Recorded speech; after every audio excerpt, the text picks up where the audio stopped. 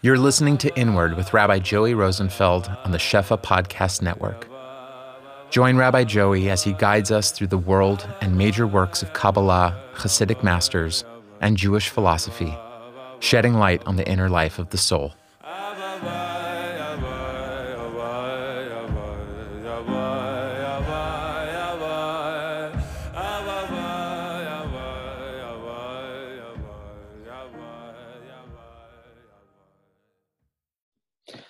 Okay, so tonight, God willing, we're going to be continuing our series of classes on the inner world of addiction, and this week's class is going to be titled One Moment at a Time.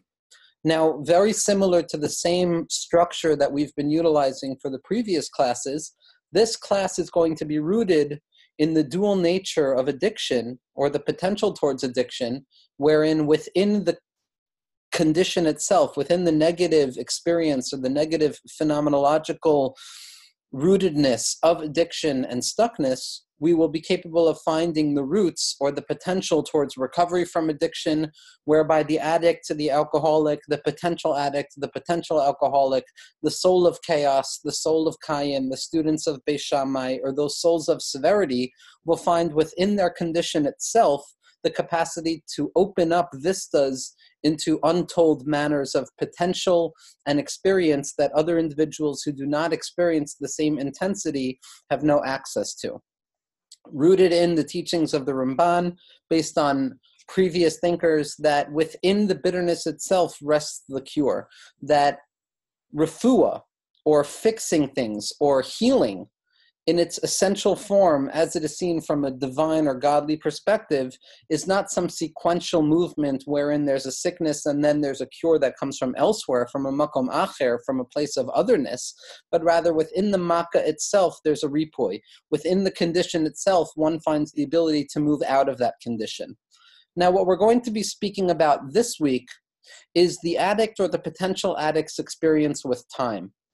Now, time, although it's a universal concept, and everything and every person and every experience is within the confines of temporality, of the triadic structure of past, present, and future, the addict or the potential addict or the soul of chaos has a unique experience, a unique relationship with the concept of time itself, to the point that, according to many philosophers of addiction, addiction or the potential towards addiction can be seen as a condition that is rooted in the relationship that an individual has with time.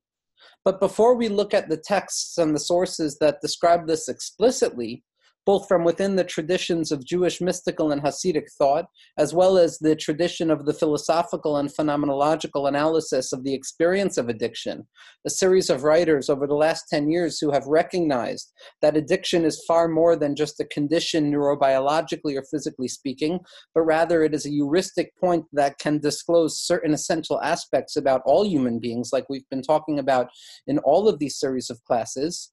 We're going to enter into a small discussion about the nature of time from a rabbinic perspective.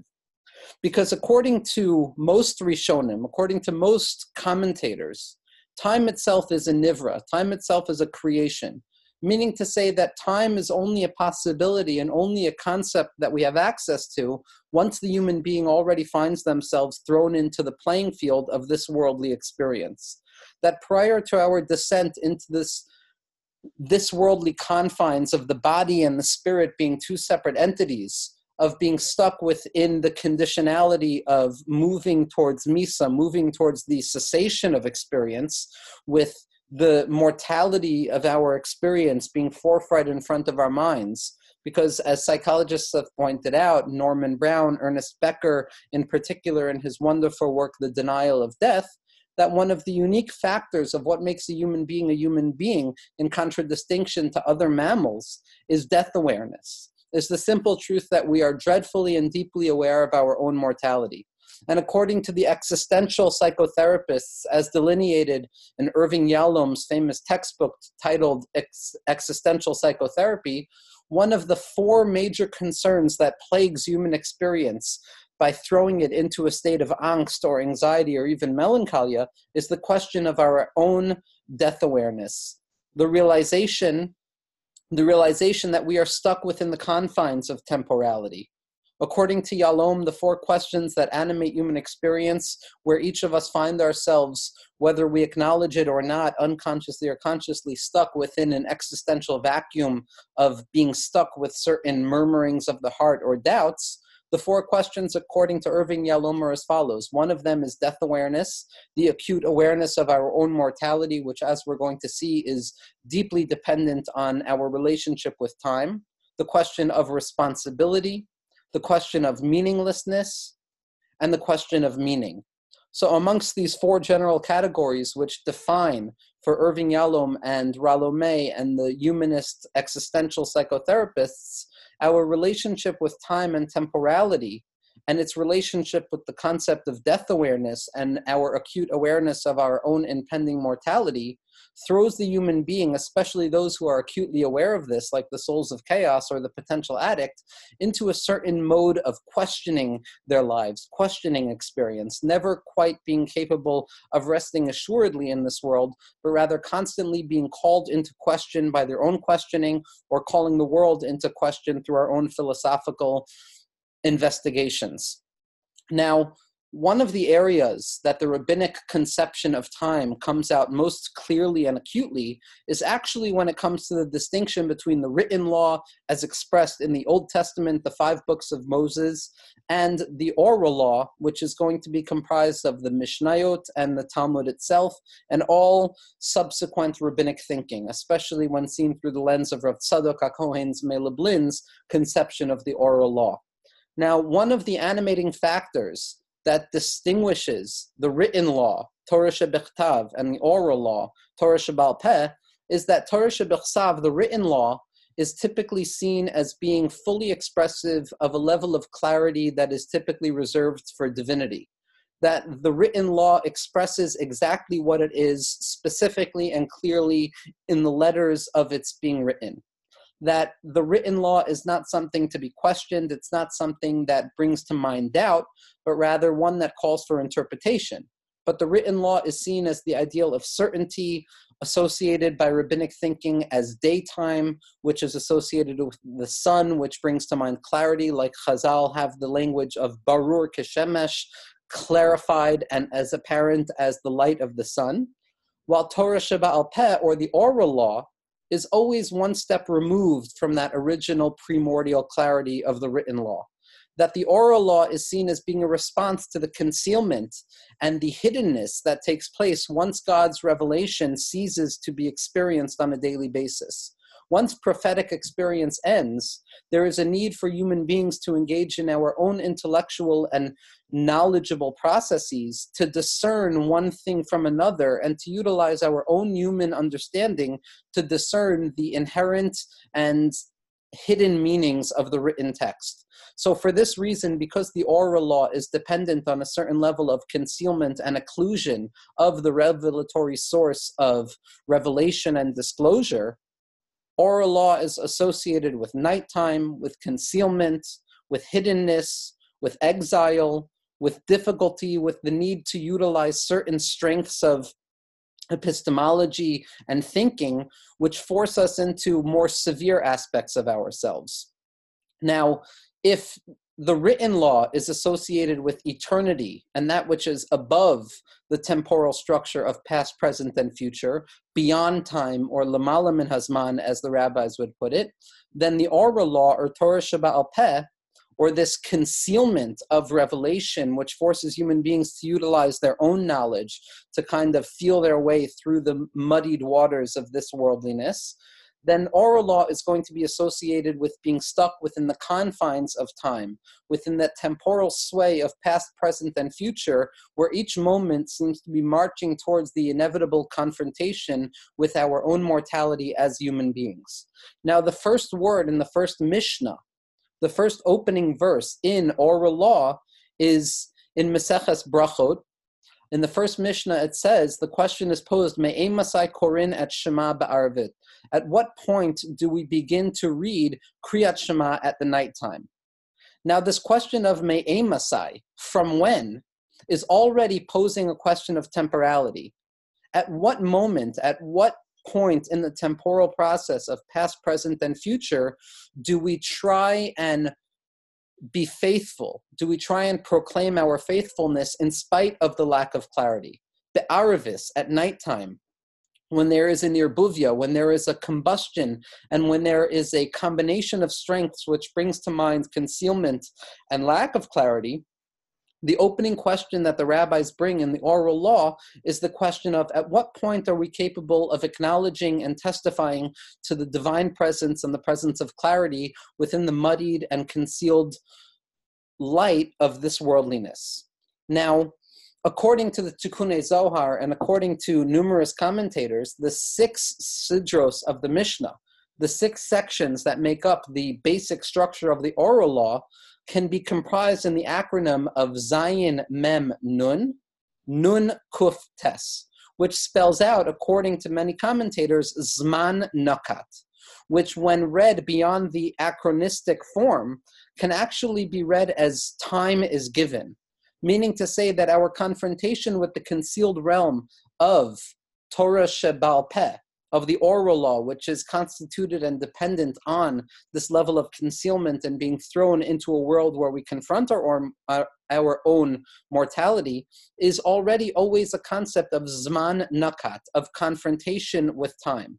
Now, there is an incredible reading by the Sod Yesharim, Rav Gershon Henoch of Radzin, who has been one of our mouthpieces for this entire series of classes. And this happens to be in the writings of one of his students, which was compiled and printed a few years ago, where he looks at this first opening statement of Me'em Masai Korin et Shema Ba'arvis. At what point, already throwing us into the question of temporality and time, at what point do we attempt to proclaim and testify to the unity of God, even within the concealment and the doubled concealment that seems to abide within the darkness of this worldliness?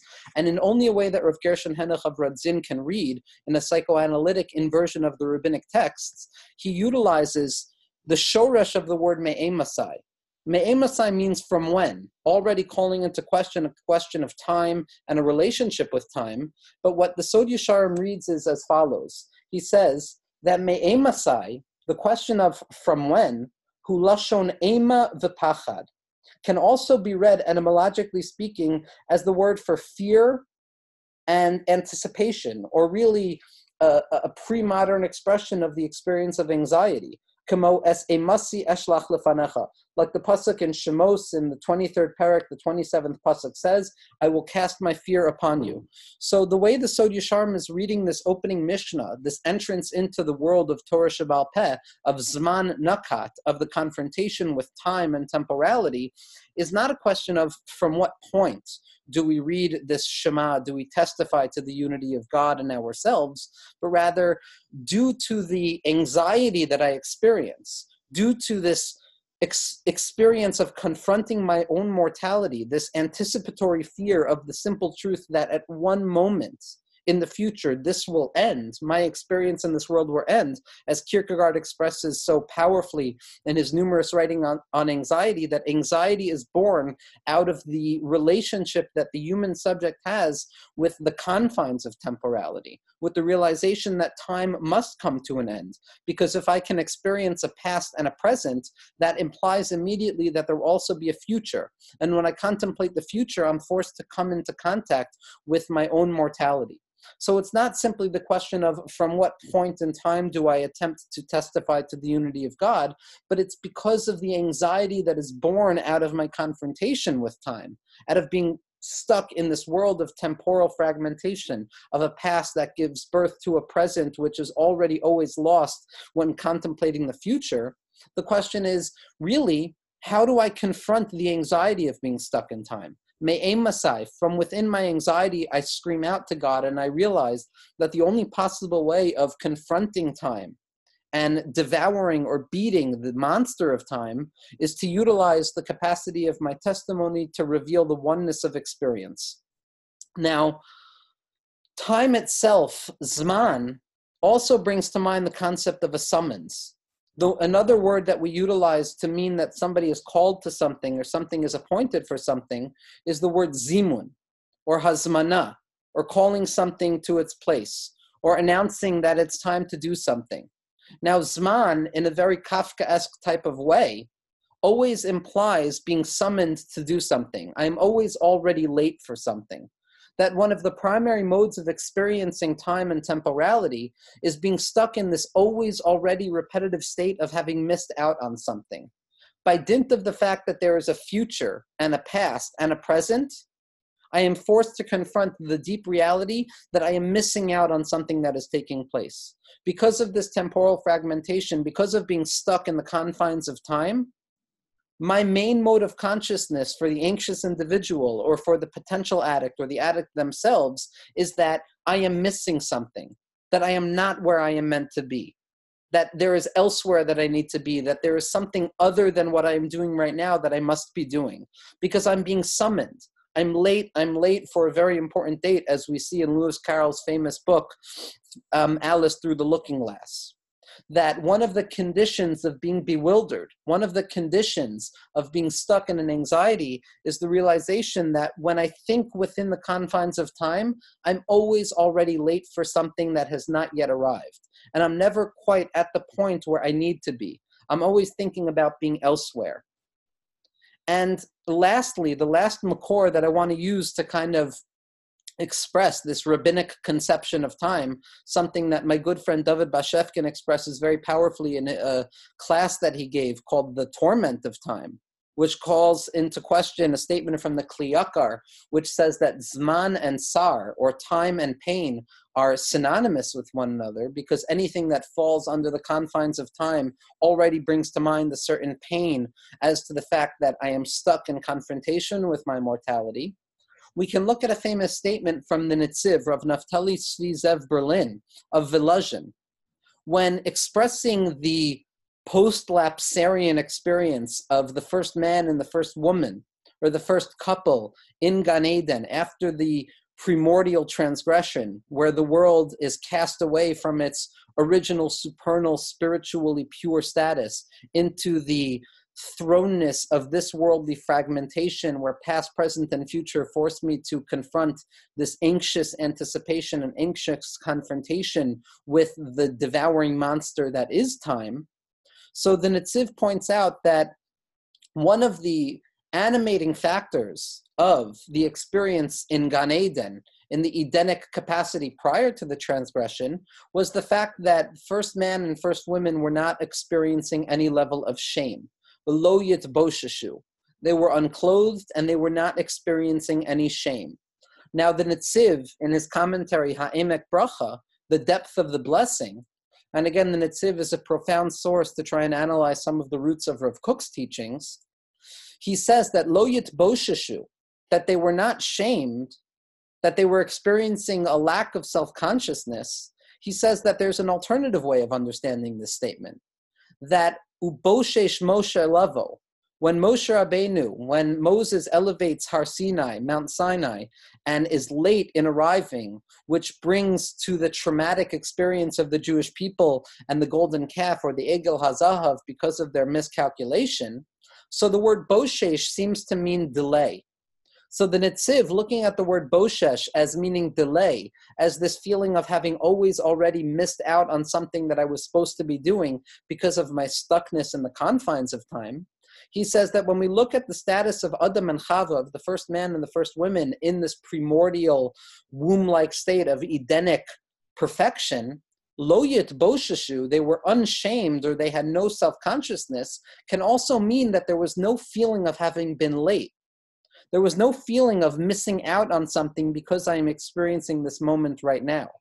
So that the animating factor of what it meant to be in this prelapsarian state of perfection, or at least as perfect as human beings are capable of becoming in this worldly experience, it was a state that was beyond and removed from the anxiety that is born out of temporality. There was no sense of being late to anything. There was no pervading sense of I am late for a very important date, and running around like a madman or the Mad Hatter without his eyes and without his ears being capable of seeing what is in front of him. Adam and Chava, or prelapsarian man and woman, were capable of experiencing a time beyond the anxiety that is born out of time, beyond the tsar that is born out of time. Now, for the addict or the potential addict, time becomes a threatening thing. It becomes what gives birth to anxiety, that anticipatory sense that something bad is going to happen, or I am not doing enough at this moment. Because of this pervading sense of lack and not being fully present that is associated with time, the addict or the potential addict's response to time is needing to evade time. On a certain level, the addict or the potential addict's entire process in self-medicating, in trying to find substantiality in any type of substance, is to escape the confines of time. Because the addict or the potential addict has an experience with time that is solely and specifically rooted in the attempt to evade time's duration, in the attempt to make time feel less painful, in the attempt to ignore time, in the attempt to ignore the past and the future.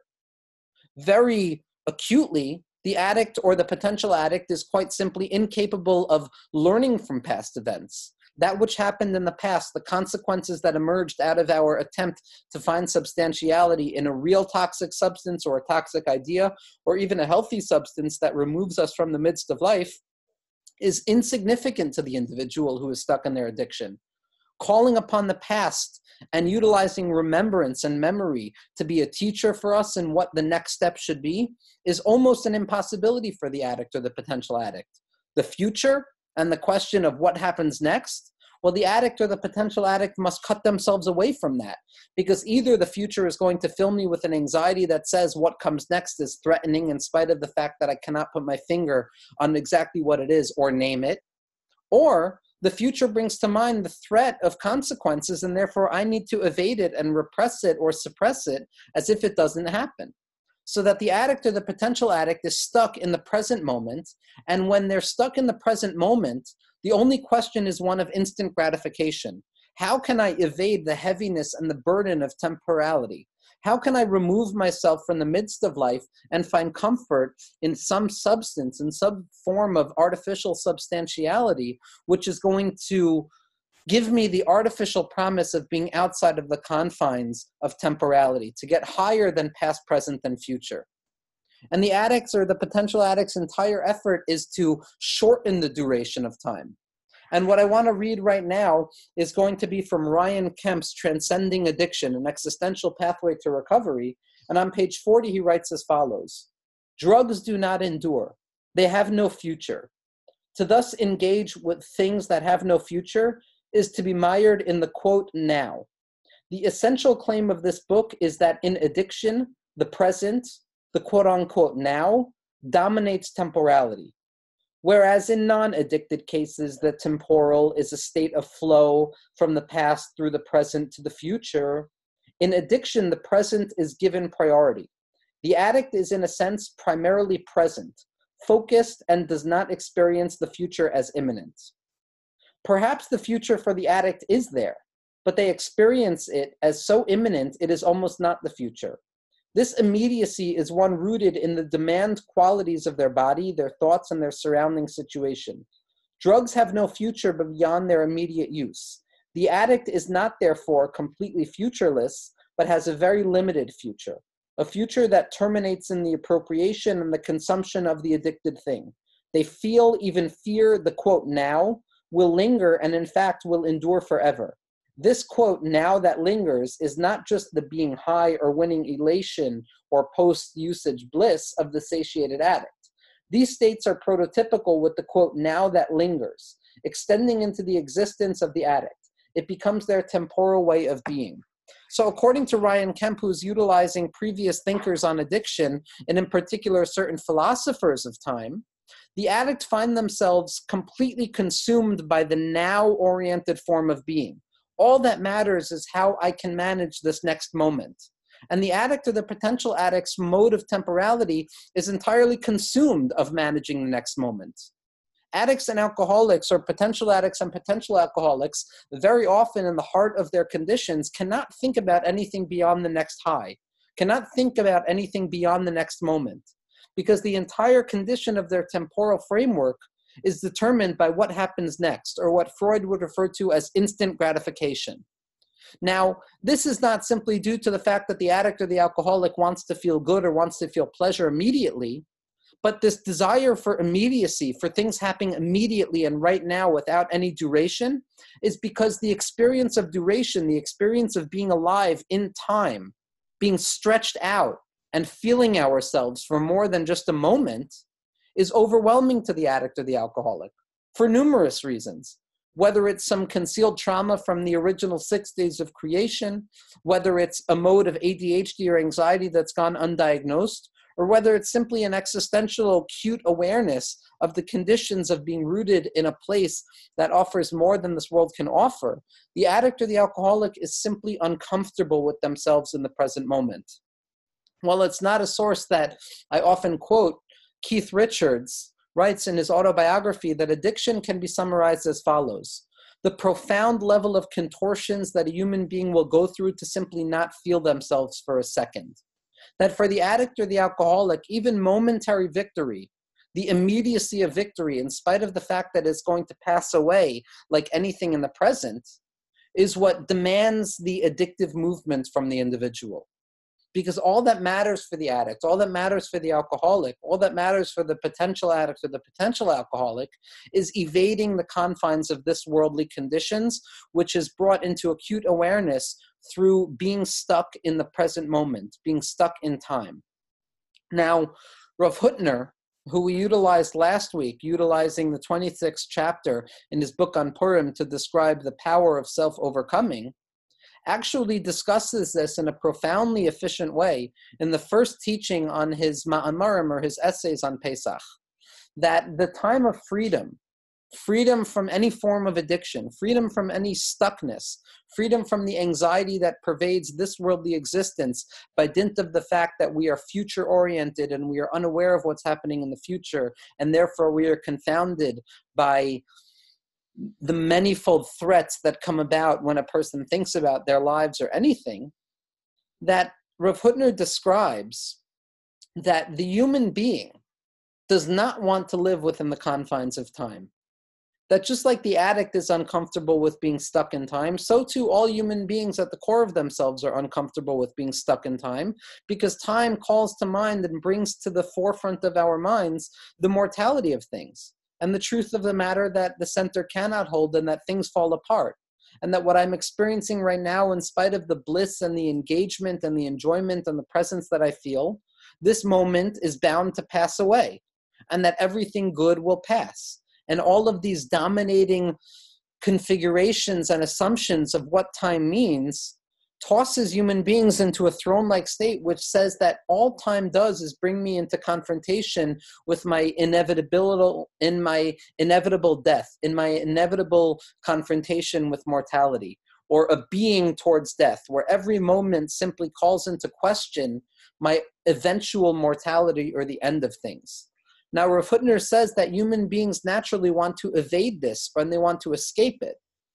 And because of this, we are stuck living with a certain level of angst or discomfort, because in spite of the fact that we want to escape the pervasive anxiety or tsar of temporal awareness of past, present, and future, of being stuck in a moment that will not end, of that slow and sluggish movement of time, when time inches forward slowly but surely due to the pervading boredom and the emptiness that animates human beings, that human beings on the one hand want to evade temporality, want to be timeless, want to remove ourselves from this confrontation with the anxiety of our mortality, or this quote-unquote being towards death, where each moment is a new iteration of my confrontation with mortality, which I am bound to lose. Or, on the other hand, the simple realization that as human beings, we are stuck within a temporal confrontation. We live within the confines of time. We live within the occlusion that animates the oral Torah, which is opened up with the concept of Zman Nakat, that time is given, or that a person is mezuman to something, a person is being summoned to something, to some appointment that is beyond where I am right now, that forces me to feel that I'm nowhere, because I'm not where I'm supposed to be, and I'm also not where I need to be, so I find myself in a nowhere place. Now, out of this confrontation of being stuck in time on the one hand and needing to evade time in the other, Rav Hutner describes this movement within the spirit, this movement within the soul that seeks to diminish duration. That because time is painful, but because on the same statement I can't escape time fully, what I will try and do is I will try and limit the sting of time. I will try and limit the tsar of time, like the Kli Yakar says, and I will try and make things quicker than they actually are. And I will desire immediate gratification, and I will be incapable of waiting for things to happen. Now, all of these sources come to highlight the simple truth that the addict or the potential addict find themselves stuck in a relationship with time which seeks to evade time.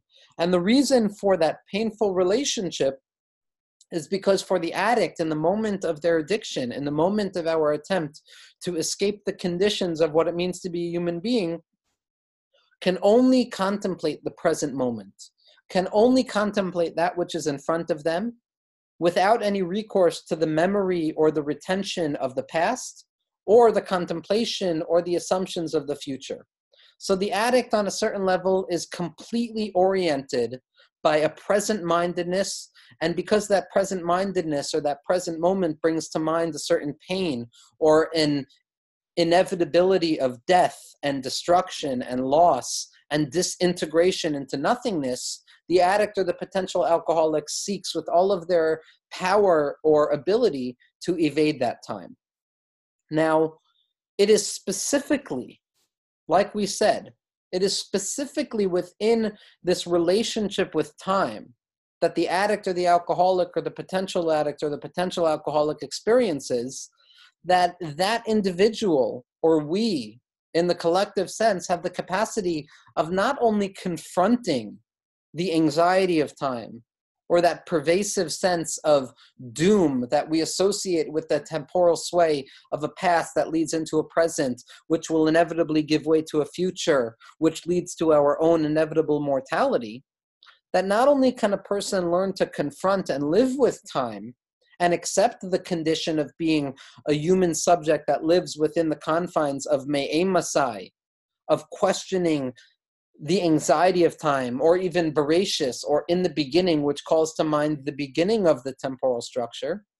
Not only can we learn to live with it, but the individual or the potential addict or the soul of chaos who demands more from this world than it can offer has the capacity to transcend the confinement of time and actually find within Zman itself, within this summons, within this zimun or this hazmana, or this preparation, a deep level of experience, a deep level of possibility that without time we would have no capacity to experience.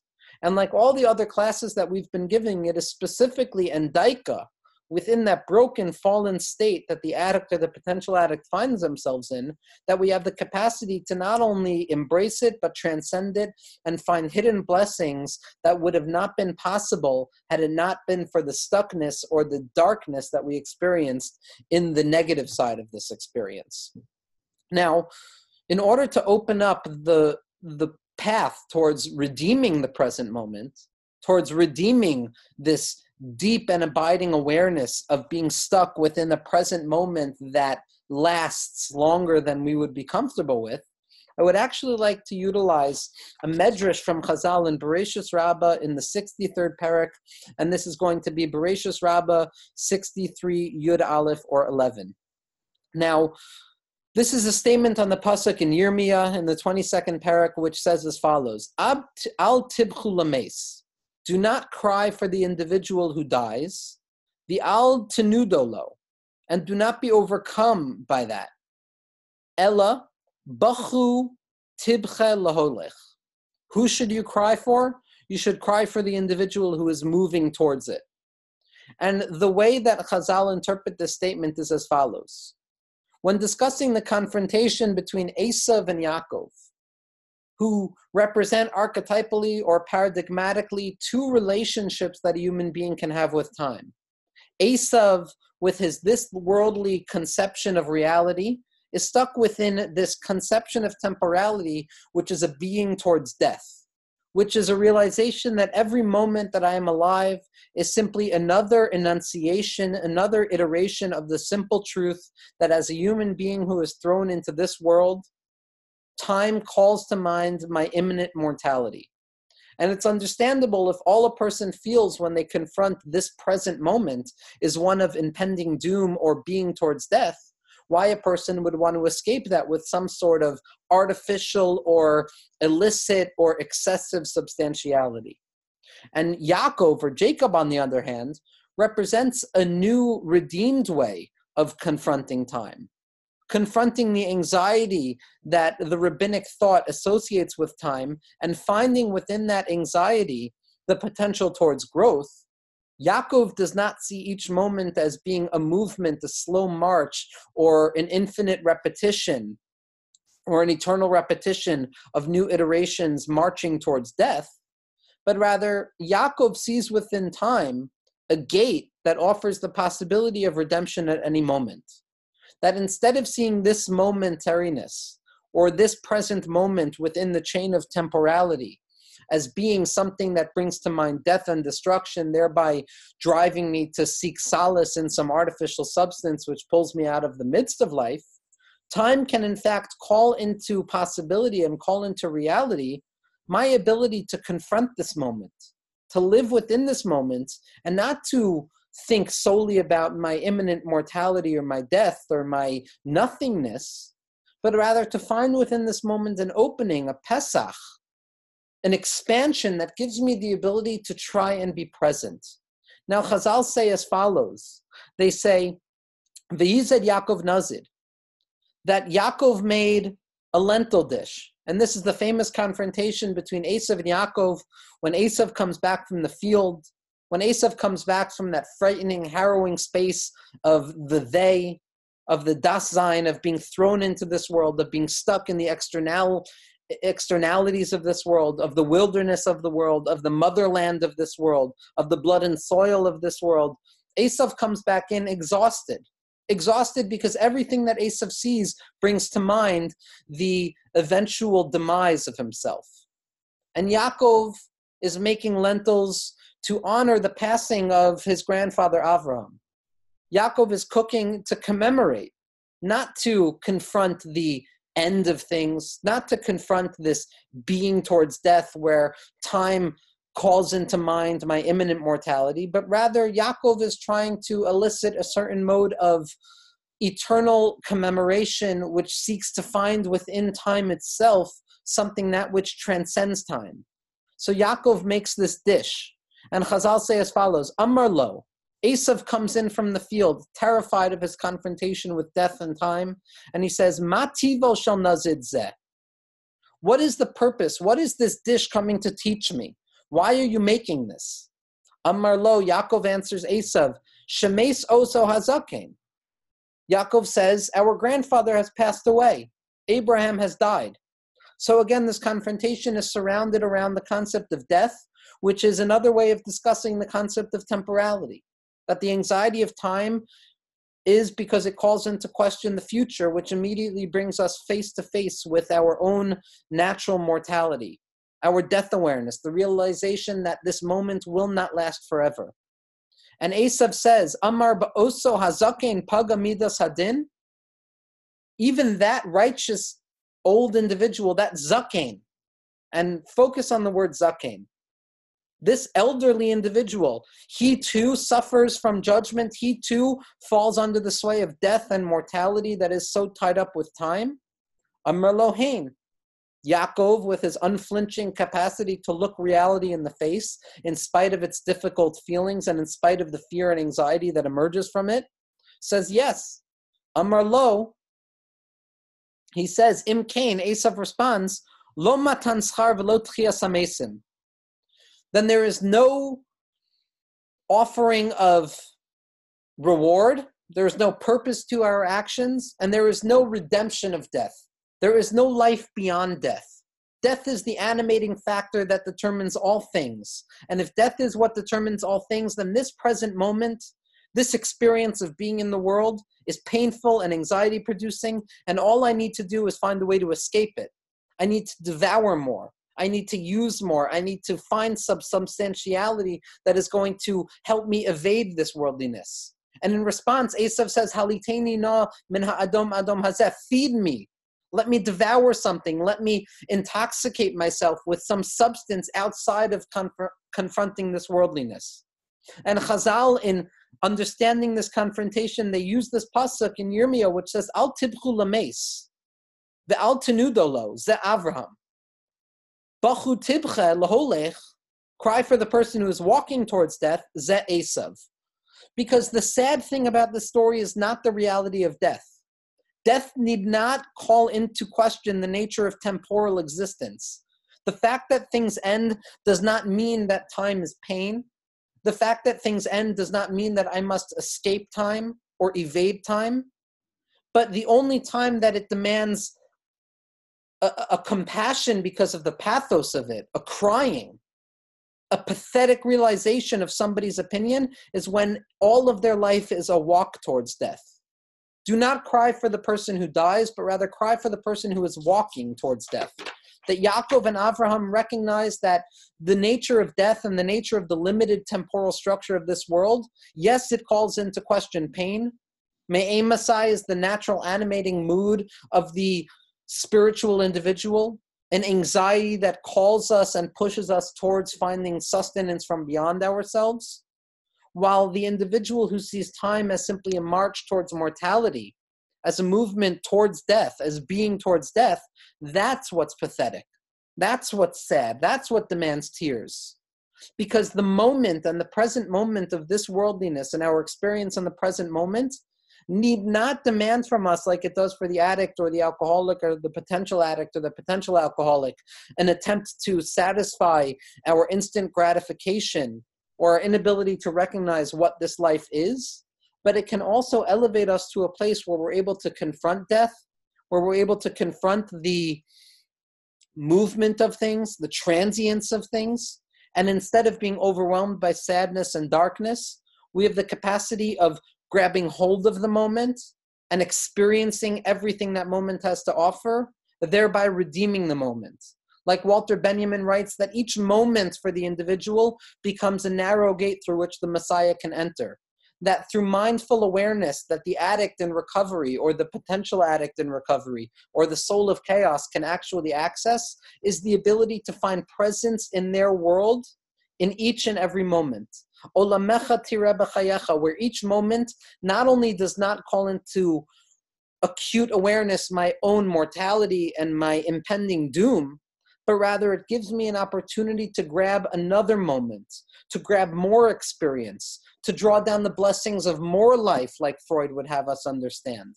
That each moment, instead of being something that draws me to fear and forces me to escape myself, actually allows me to confront this world in its momentariness with the full awareness of its transiency. And because of its transiency, I can throw myself into it with everything I have. Because instead of this moment calling to mind the anxiety of death, this moment can call into mind the realization that all I have is this moment. All I have is what is in front of me right now. And when an individual in recovery or potential recovery, or a soul of chaos in any mode of discomfort that they're experiencing, attempts to throw themselves into the present moment, that is where redemption can be found. That is where the recovering individual or the potential recovering individual has the capacity of finding joy, of finding comfort, of experiencing this world as it is, to experience the blessing of more life, or the way Bill W. describes it on page 417 in the big book of Alcoholics Anonymous, to live life on life terms, to be able to confront the givenness of the moment. And in spite of the fact that it might be painful and it might be anxiety producing, I can be present in it with my mind, with my heart, with my body. And I am no longer trying to evade or escape it. I am no longer stuck in this conditioned anxiety which tells me that I'm always late or I'm always too early, that I'm always being called elsewhere or called here but missing it. That anxiety that pervades the temporality of our lives. And instead, I can throw myself into the present moment and be here now, as Benji Epstein or Dr. Benji Epstein explains so beautifully in his book, Living in the Presence. Now, this is something that animates any recovery model, in particular the 12-step model, which is closest to the philosophically existential spiritual response to addiction. One day at a time, or one moment at a time, is the clarion call of what it means to be in recovery. No matter what a person feels about 12-step ideology or 12-step theory about what recovery means from a philosophical or even the psychological perspective, the one given thing that must be adhered to no matter what is the one moment at a time consciousness, of an ability to be mindful and to be aware that all that I have in front of me is this moment. All that I have in front of me is this confrontation between the past and the future that are both slipping away, which give birth to a moment that is not quite a moment. And the Maharal of Prague, who speaks about time in an incredibly beautiful way, I'm only going to show one makor right now, and this is in Tiferes Yisrael in the 25th Perek, where he describes what this confrontation with the present moment is. And the Maharal is drawing a distinction between the concept of Zman, or duration, wherein we feel, like Bergson would tell us, that pain of the past that gives birth to a present and then eventually ebbing away into the nothingness of a future, comparing Zman to something called Ace, to a moment. And the Maharal says as follows. He says, Ki ha'ata, the concept of now. And Chazal tell us that ein ata ela tshuva, that there is no confrontation with the now, with the moment that I am in. That is not a movement towards tshuva. That is not a movement towards moving myself and redeeming myself out of my stuckness. That was a result of the anxiety of time. Ki ha'ata shuha mechaber ha'avar v'ha'asid eino zman. The Maharal says that the now, the present moment, which is the point of connection between the past and the future, is not considered zman. It's not a duration. It's not something that I can measure.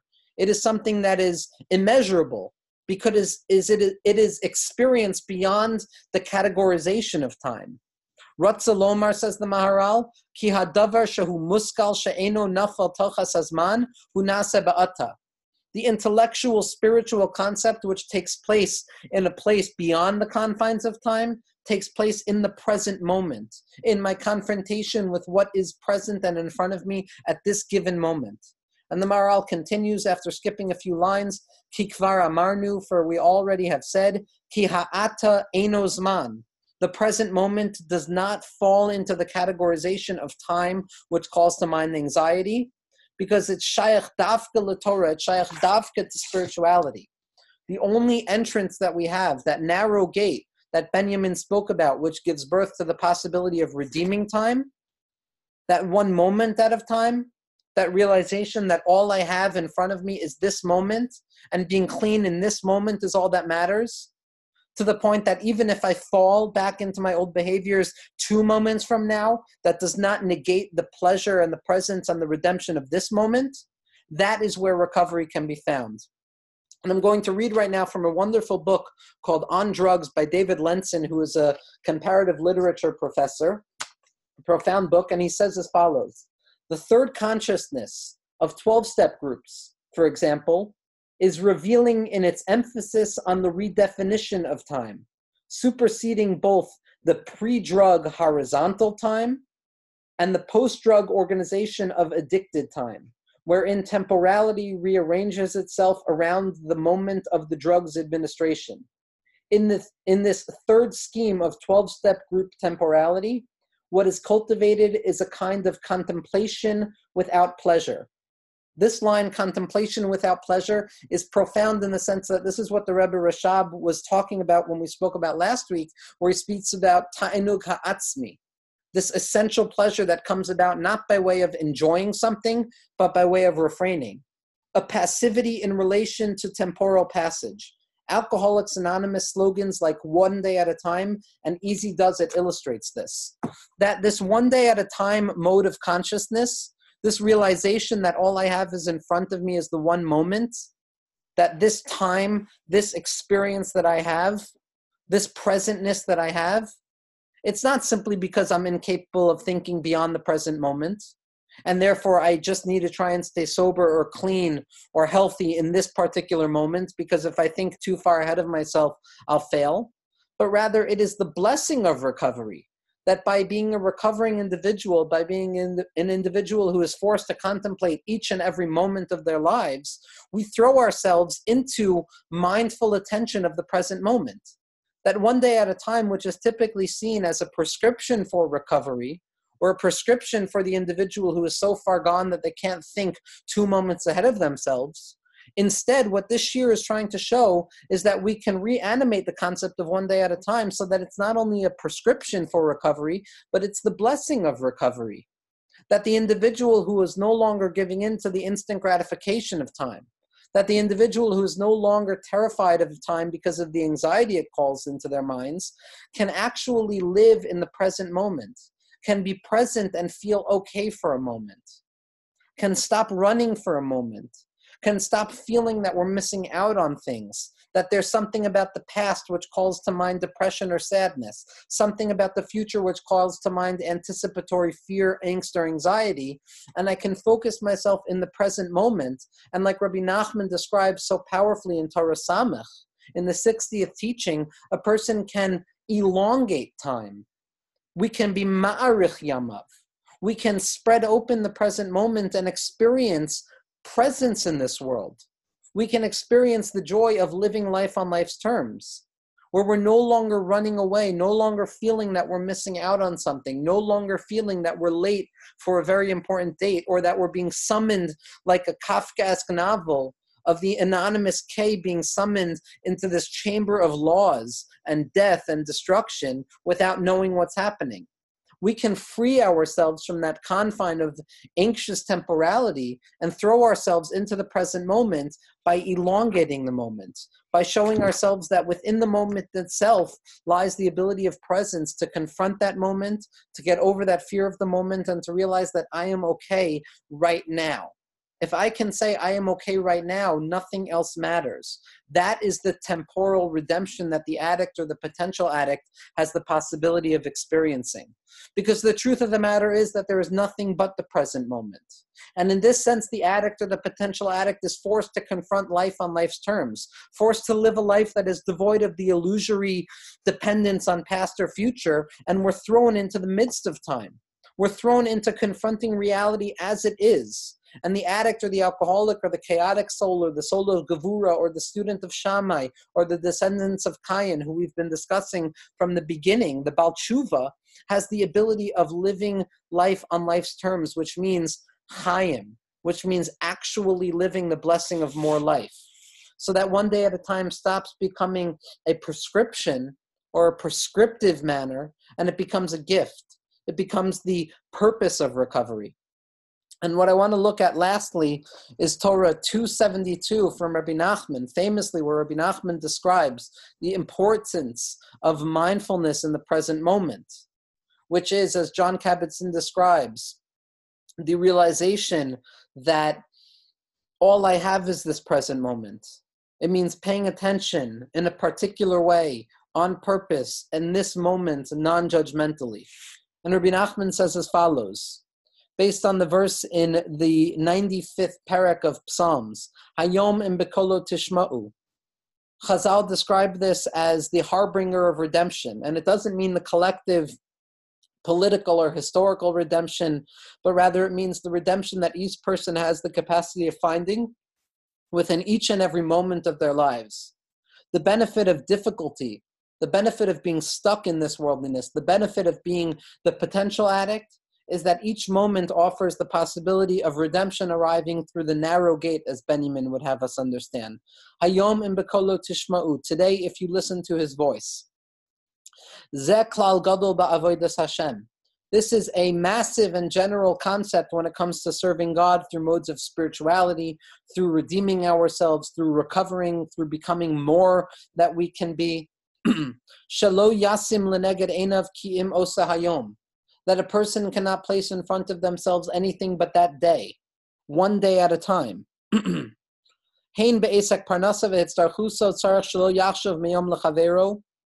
That whether it's with regards to physical manners, whether it's regards to confronting this worldly conditions, or whether it's with regards to avodaso yisparach lo yasim le'einav ki im osa hayom ve'osa sha'a. that a person cannot place in front of themselves, whether it's with regards to matters of spirituality or physicality, anything but that day, one day at a time, and anything but that moment, one moment at a time. Kisha rotzim lichanes ba'avodas Hashem, because when a person wants to enter into the gates of holiness, when a person wants to enter into the gates of redeeming themselves, when a person wants to extricate themselves even the slightest amount from their stuckness or their conditioned reality that is animated by the anxiety of death awareness, that is animated by a temporality like Esav, which says that being is towards death, that being is a movement and more iterations of death and destruction. When a person wants to move out of that, it appears to an individual as if it's a massive burden, as if it's too much baggage for me to handle. And it's impossible for me to handle this. It's impossible. The duration is too long. I can't evade the anxiety.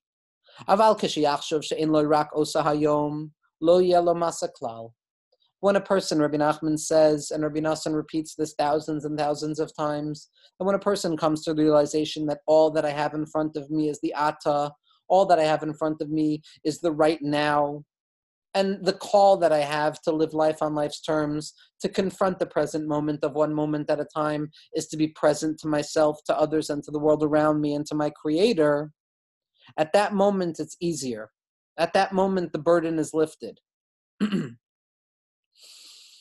Lo yeh masa klal, it's not going to be a burden. V'gam shelo yidcha et atzmo liyom liyom. Also, a benefit of this is that I'm not going to procrastinate, which is a key symptom of anxiety. And Rabbi Nachman continues and he says, Ki ein laha adam be'olam kiyem oisa hayom ve'osa sha'a she'omid bo. The individual has absolutely nothing in this world other than that day and that moment that they are standing in. Ki yom hamacharas hu olam acher legamrei. Because the next moment or the next day is an entirely new world. Like the Arizal tells us that each and every moment is a new permutation of the name of God. The name of God, which is composed of the three words Haya, Hova, V'yiyah, past, present, and future. The temporality is the given foundation upon which human beings confront existence. And it's the goal of the recovering individual, or the potential recovering individual, to find redemption within time itself. And next week, God willing, what we're going to be discussing is the animated mood that we need to bring into each and every moment.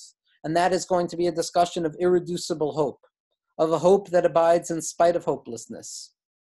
And we're going to continue with, I believe, 2 more shiurim, which are going to bring us to the culmination of our series on the inner world of addiction.